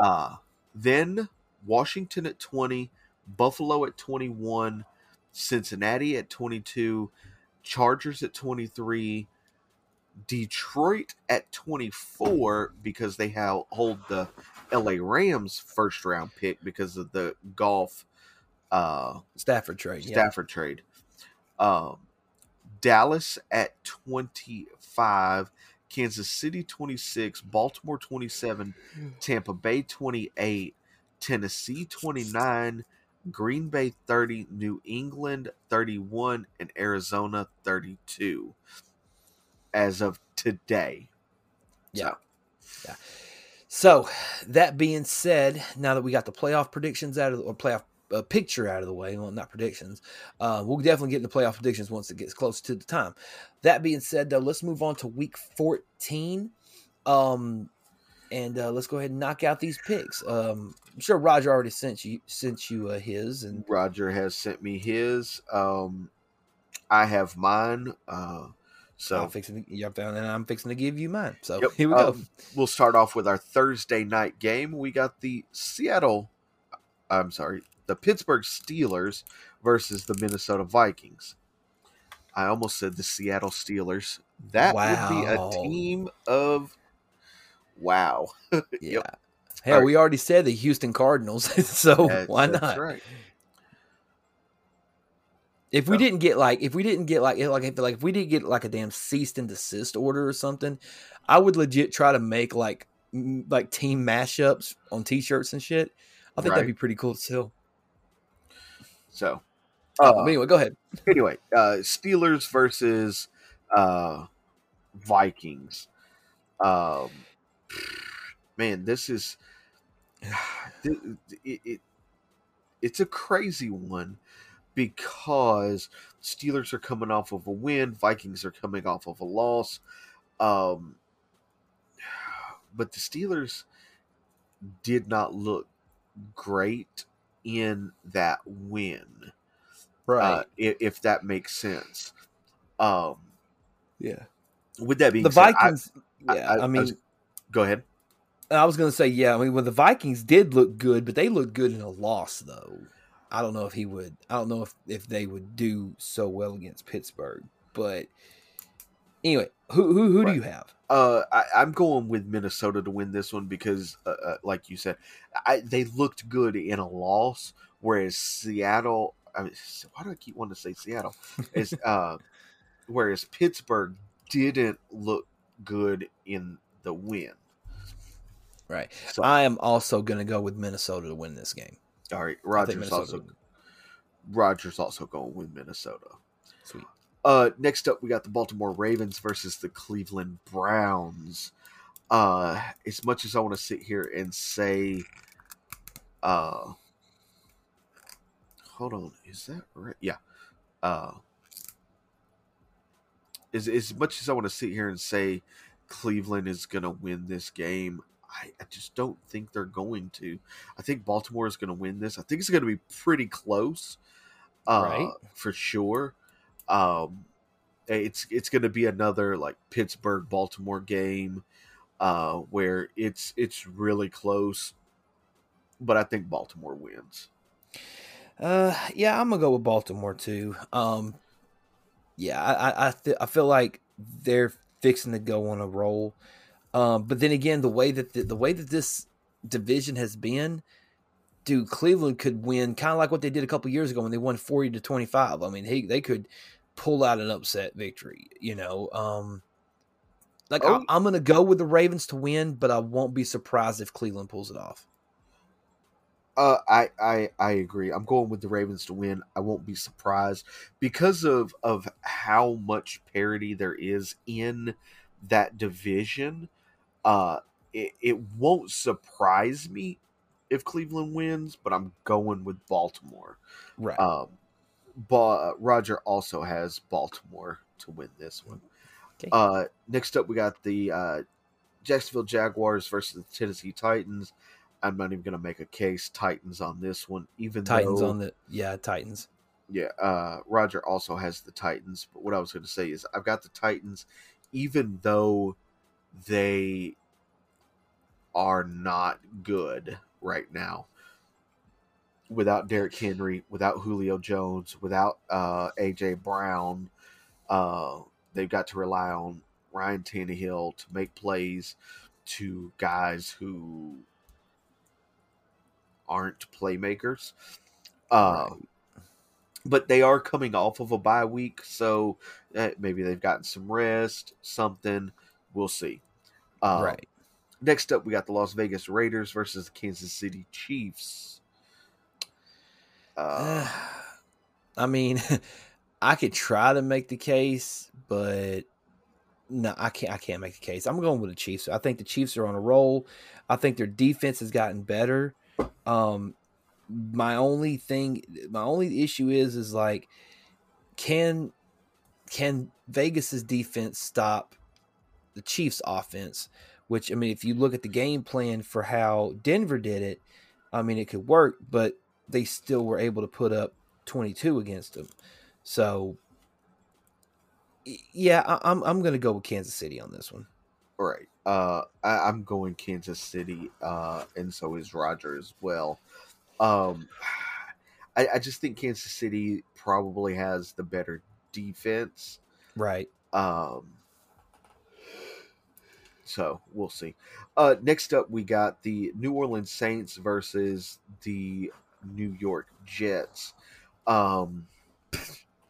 This is I can't really make a case for the Jets, except for it's the Saints, and the Saints have not been playing well at all. They don't know who their quarterback's going to be. Is it going to be Taysom Hill? Is it going to be Trevor Siemian? Because their actual quarterback is hurt. The Jets looked really good against the Eagles. So I think the Saints are going to win this one, but it would not surprise me in the least if the Jets pulled it out. I'm going to do something I never thought I'd do. I'm going to flip a coin for a damn Jets game. Oh, wow. All right. Heads, Saints, tails, Jets. All right, here we go. It's a tie. They both lose. No, on some real shit. No, it landed on heads. But on some real shit though, you know what? Like, I want to say, I can't do it. I can't go for them. You know, just because I don't want to root for the Jets, I'm going to go with the Saints. If the Jets win, hey, you know, it's because the Saints didn't show up. So yeah, that's what I'm going with. I'm going with the Saints to win this one. All right. Roger also is going with the Saints to win this one. And fuck the Jets. Next up, we got the Dallas Cowboys versus the Washington football team. This game This game, I think, is going to be very interesting. I think this game has potential to be game of the week. I agree. I think this game is going to be very, very contested. I think that because here's the thing: you got Chase Young on one side, and you got Micah Parsons on the other. Two young, hungry linebackers, edge rushers that want to, you know, be the dominant force in that division. The only thing is that the Cowboys have Dak and Washington has Taylor Heineke. Now, I'm not saying Taylor Heineke is a bad quarterback, but compared to Dak, I mean, if you had a choice right now to start a franchise with Dak or Taylor Heineke, you lean more toward Dak Prescott. Ooh, I don't know. Just because, for experience, I would go with Dak more than I would go with Taylor Heineke. Yeah. But you know what? Screw it. I'm going to go with Washington. I think Washington's going to pull off the victory. I don't know how. I have no logical reasoning behind it, but something's just telling me Washington's going to pull off the win. All right. Both Roger and I are going with Washington as well. Oh, shit. I thought I was going to be odd man out here. No. Washington is doing. I've said this and said this and said this. They're doing something right over there. They're doing something good. And also fuck the Cowboys. Right. But that's not a direct knock on the Cowboys because they have a good team. I just think that Washington is they're the better they team. want it more. Yeah, they're the better team. They want it more, and it's gonna be one of those barn burners. Oh yeah, I definitely think this is candidate for game of the week. Yep. All right. Next up, we have the Atlanta Falcons versus the Carolina Panthers. Both teams sitting at 5-7. Both teams coming. Now Panthers were on bye this. Panthers were on bye this past week, correct? I believe so. And the Falcons just lost to yes. Tampa. And the Falcons just lost to Tampa. Right. So with the Panthers being well rested, it being in Carolina, and maybe the Falcons are still kind of reeling, I'm going to go with the Panthers to win this one. Even with Cam Newton, I'm going to go with the Panthers to win. Okay. Roger is also going with the Panthers.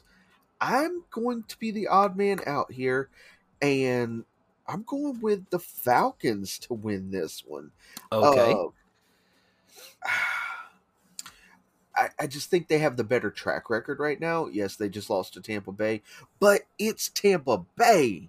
You know, right. They're the reigning, defending NFL champions. That's true.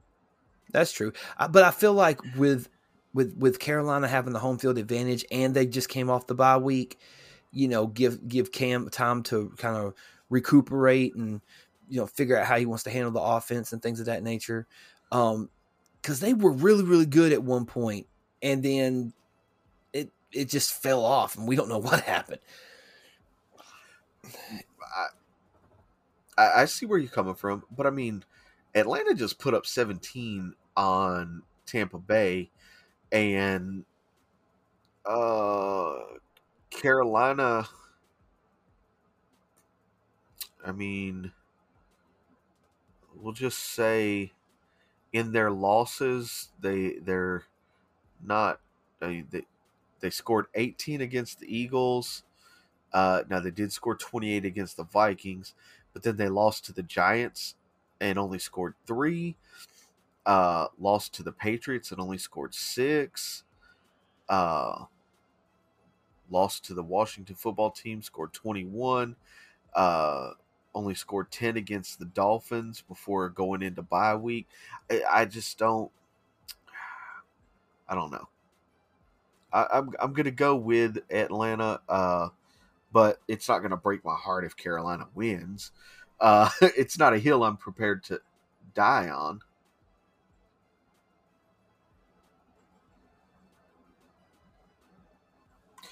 Next up, we got the Seattle Seahawks versus the Houston Texans. I don't know how many times I have to say tonight that the Houston Texans are in shambles.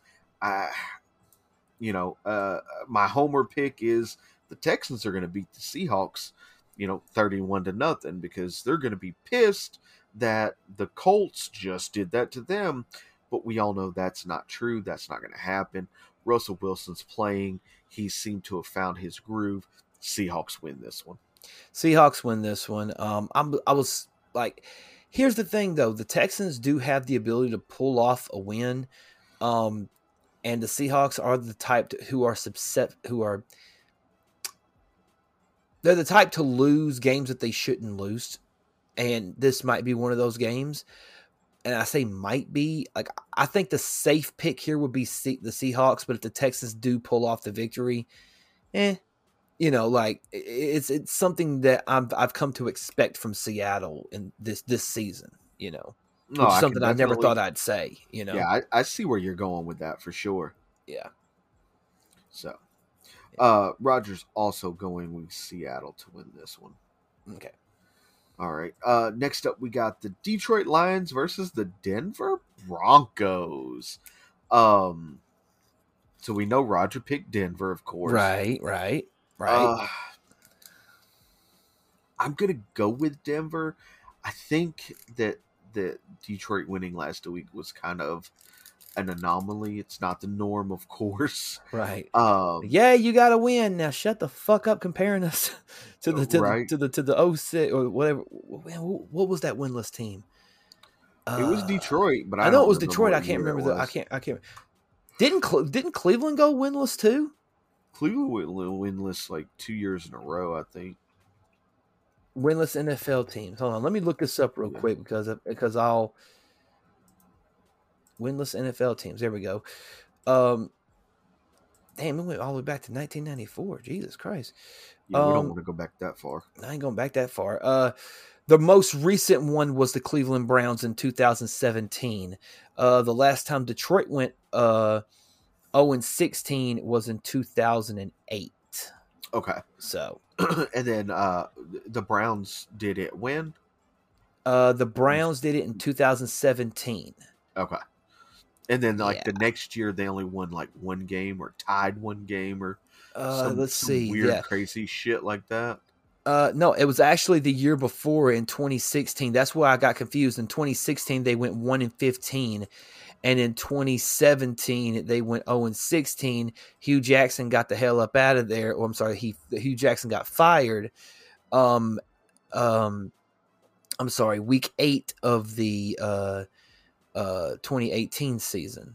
So Greg Williams came in as an intern coach, and then that's when Freddie Cooking Kitchens took over, and then they went 6-10. So there you go.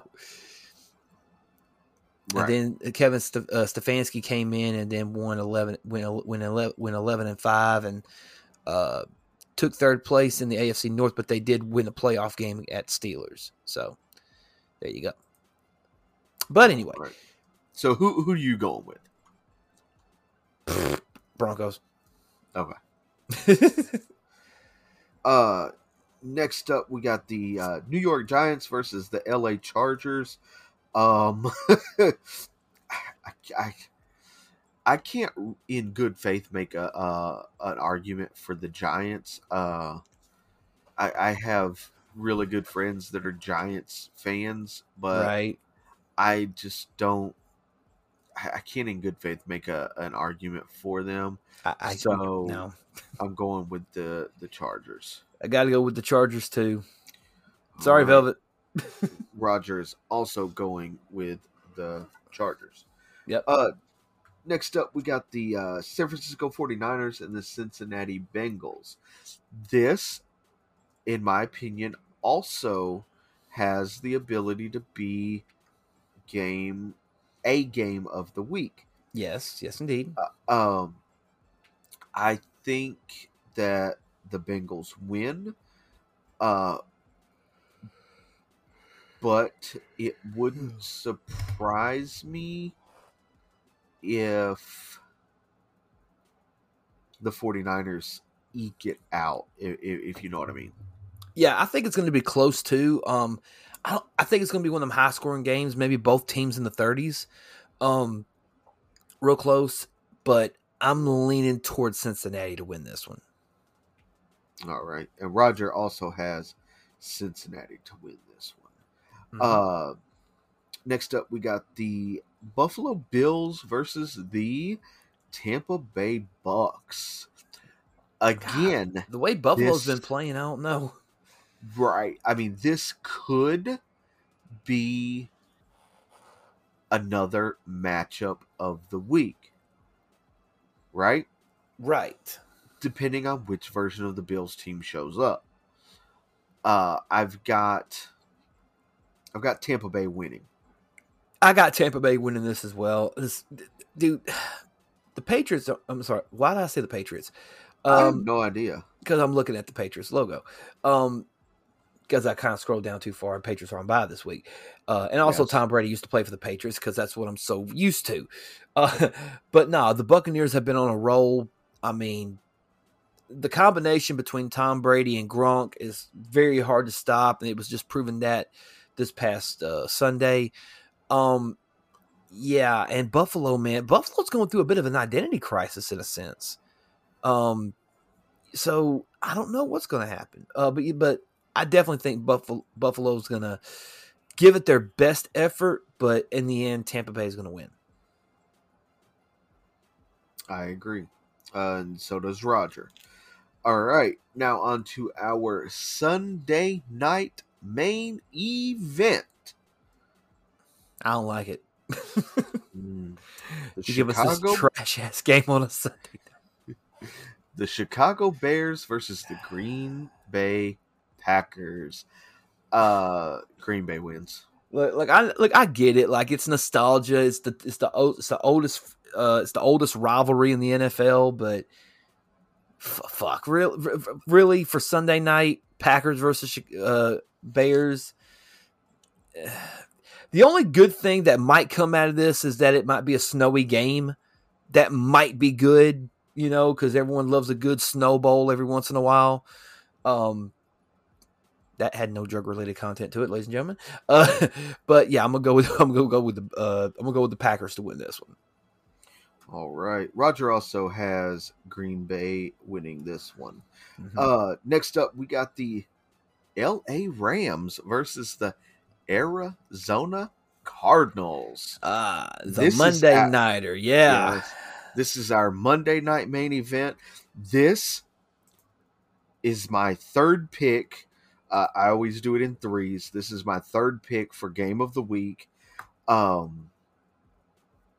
Man, I think this is going to be a barn burner. They're going to light it up left and right, up and down the field, with Arizona winning. You know what? I have no clue. I don't know who I'm going to go. Before I pick, who did Roger go with? Did he also go with Arizona to win? That is correct.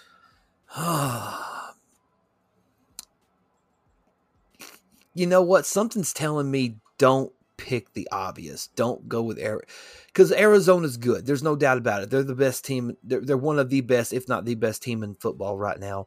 The LA Rams are up there, man, but they've lost a couple of dumb games they shouldn't have lost. But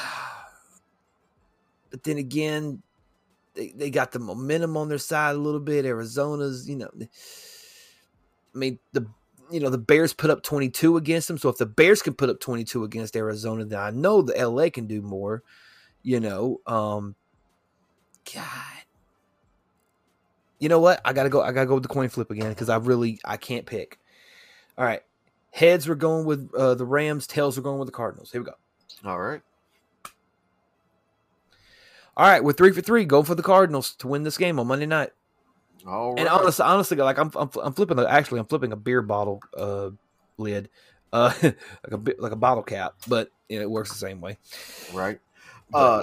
And of course, if you didn't hear us talk about your team, That's because the Eagles, the Patriots, the Dolphins, and the Colts are all on bye this week. Thank God, because we need it. I mean, yeah, we're on a 5-game win streak, but still, give the Patriots time to cool down. Just let's see if maybe something can happen. That being said, like you've already said, your games of the week, I think Rams and Cardinals are going to be great. I think Bills and Buccaneers are going to be great. I think I'm looking forward to Dallas, Washington. I think that's going to be a good game. You know what? I'll tell you another game. I think Ravens Browns is going to be a pretty good one. Could be. Anytime any AFC North teams battle each other, it's always, fun to watch because they're just so like fuck you. I'll hit you in the head again with a helmet. Calm down, Myles Garrett. But anyway. So yeah, that being said, I'm sure Mason Rudolph remembers. Anyway, that being said, ladies and gentlemen, thank you so much for tuning into this episode of Are You Ready for Some Football? We hope you guys enjoyed the games this week. And if you have your own predictions that you would like to tell us about, go to the Movement Radio Facebook fan page and give us your predictions of the week. And if you want us to read some of your predictions on air, send it to us in an email, a message, in any of our social media platforms. We will gladly read them on air for you guys. Got a pretty big week coming up as far as football games goes, and got the Thursday nighter, and then we got the Sunday games. Saturday, I'm going to be at Ego Pro. Looking forward to that. A lot of cool things. Chip, anything you want to say before we bounce out of here this evening? As always, check out movementradio.us. That is your one-stop shop for all things Movement Radio. Also, go check out Ego Pro this weekend, Athens, Tennessee. Talon will be there. A lot of good brothers will be there. I'm excited. I might make an appearance. I haven't decided yet. I'm excited about my match though. I originally was supposed to wrestle Andrew Thomas, but he wanted to be a little bitch and break his leg. Which I got a better opponent anyway. I got Tiger Kid, so I'm looking forward to that one. I've never wrestled Tiger Kid, looking forward to it. Although Andrew Thomas did say he was going to be there, so, if he wants his other leg broke, he can say something to me, but that's a different story. And shout out to Tiger Kid. Look forward to that match. He might hit me with some chops I ain't really, used to taking because, some of them luchadors and, all that sort of thing. Anyway, I ain't going to go into that point. That being said, though, looking forward to Saturday. Looking forward to seeing some people I haven't seen in a long, long time. I got to go to Red Bank to pick some people up and then heading there. But yeah, ladies and gentlemen, check it out this upcoming Saturday, Ego Pro.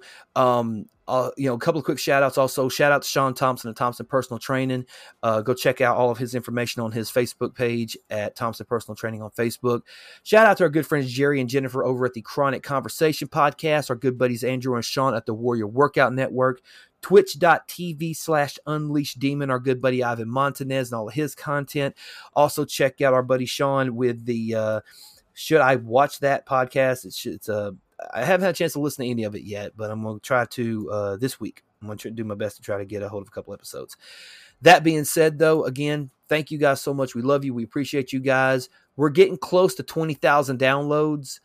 If we're not there already, I don't. Are we close, Chip? Are we almost there? Do you know? We're close. All right, we're close. Let's get that push. Let's push for 20,000 downloads. We got a lot of cool things coming down the pike for Movement Radio. We're looking forward to it. We still got a couple of series that we're working on. Series? Never said that before in my life. A couple of series that we're working on right now. Something About Sports is also going to be coming back after the football season is over with, and we got a lot of cool content for that coming up. We Talk Wrestling. Couple of more lists we got a couple of cool lists coming up this upcoming week. Monday, if I'm not mistaken, this upcoming Monday, I think we're dropping the most influential new metal bands. It's either that one or it's the controversial documentaries. I can't remember which one we said we were going to drop first. But nevertheless, we do have a lot of cool content for you guys, and we're looking forward to creating new content for you guys. Be on the lookout for more stuff. And I know it sounds like I'm rambling, and please forgive me for that, ladies and gentlemen. It's just there's so much we want to tell you guys and so much we want to show you guys. We just don't have the time right now to do so.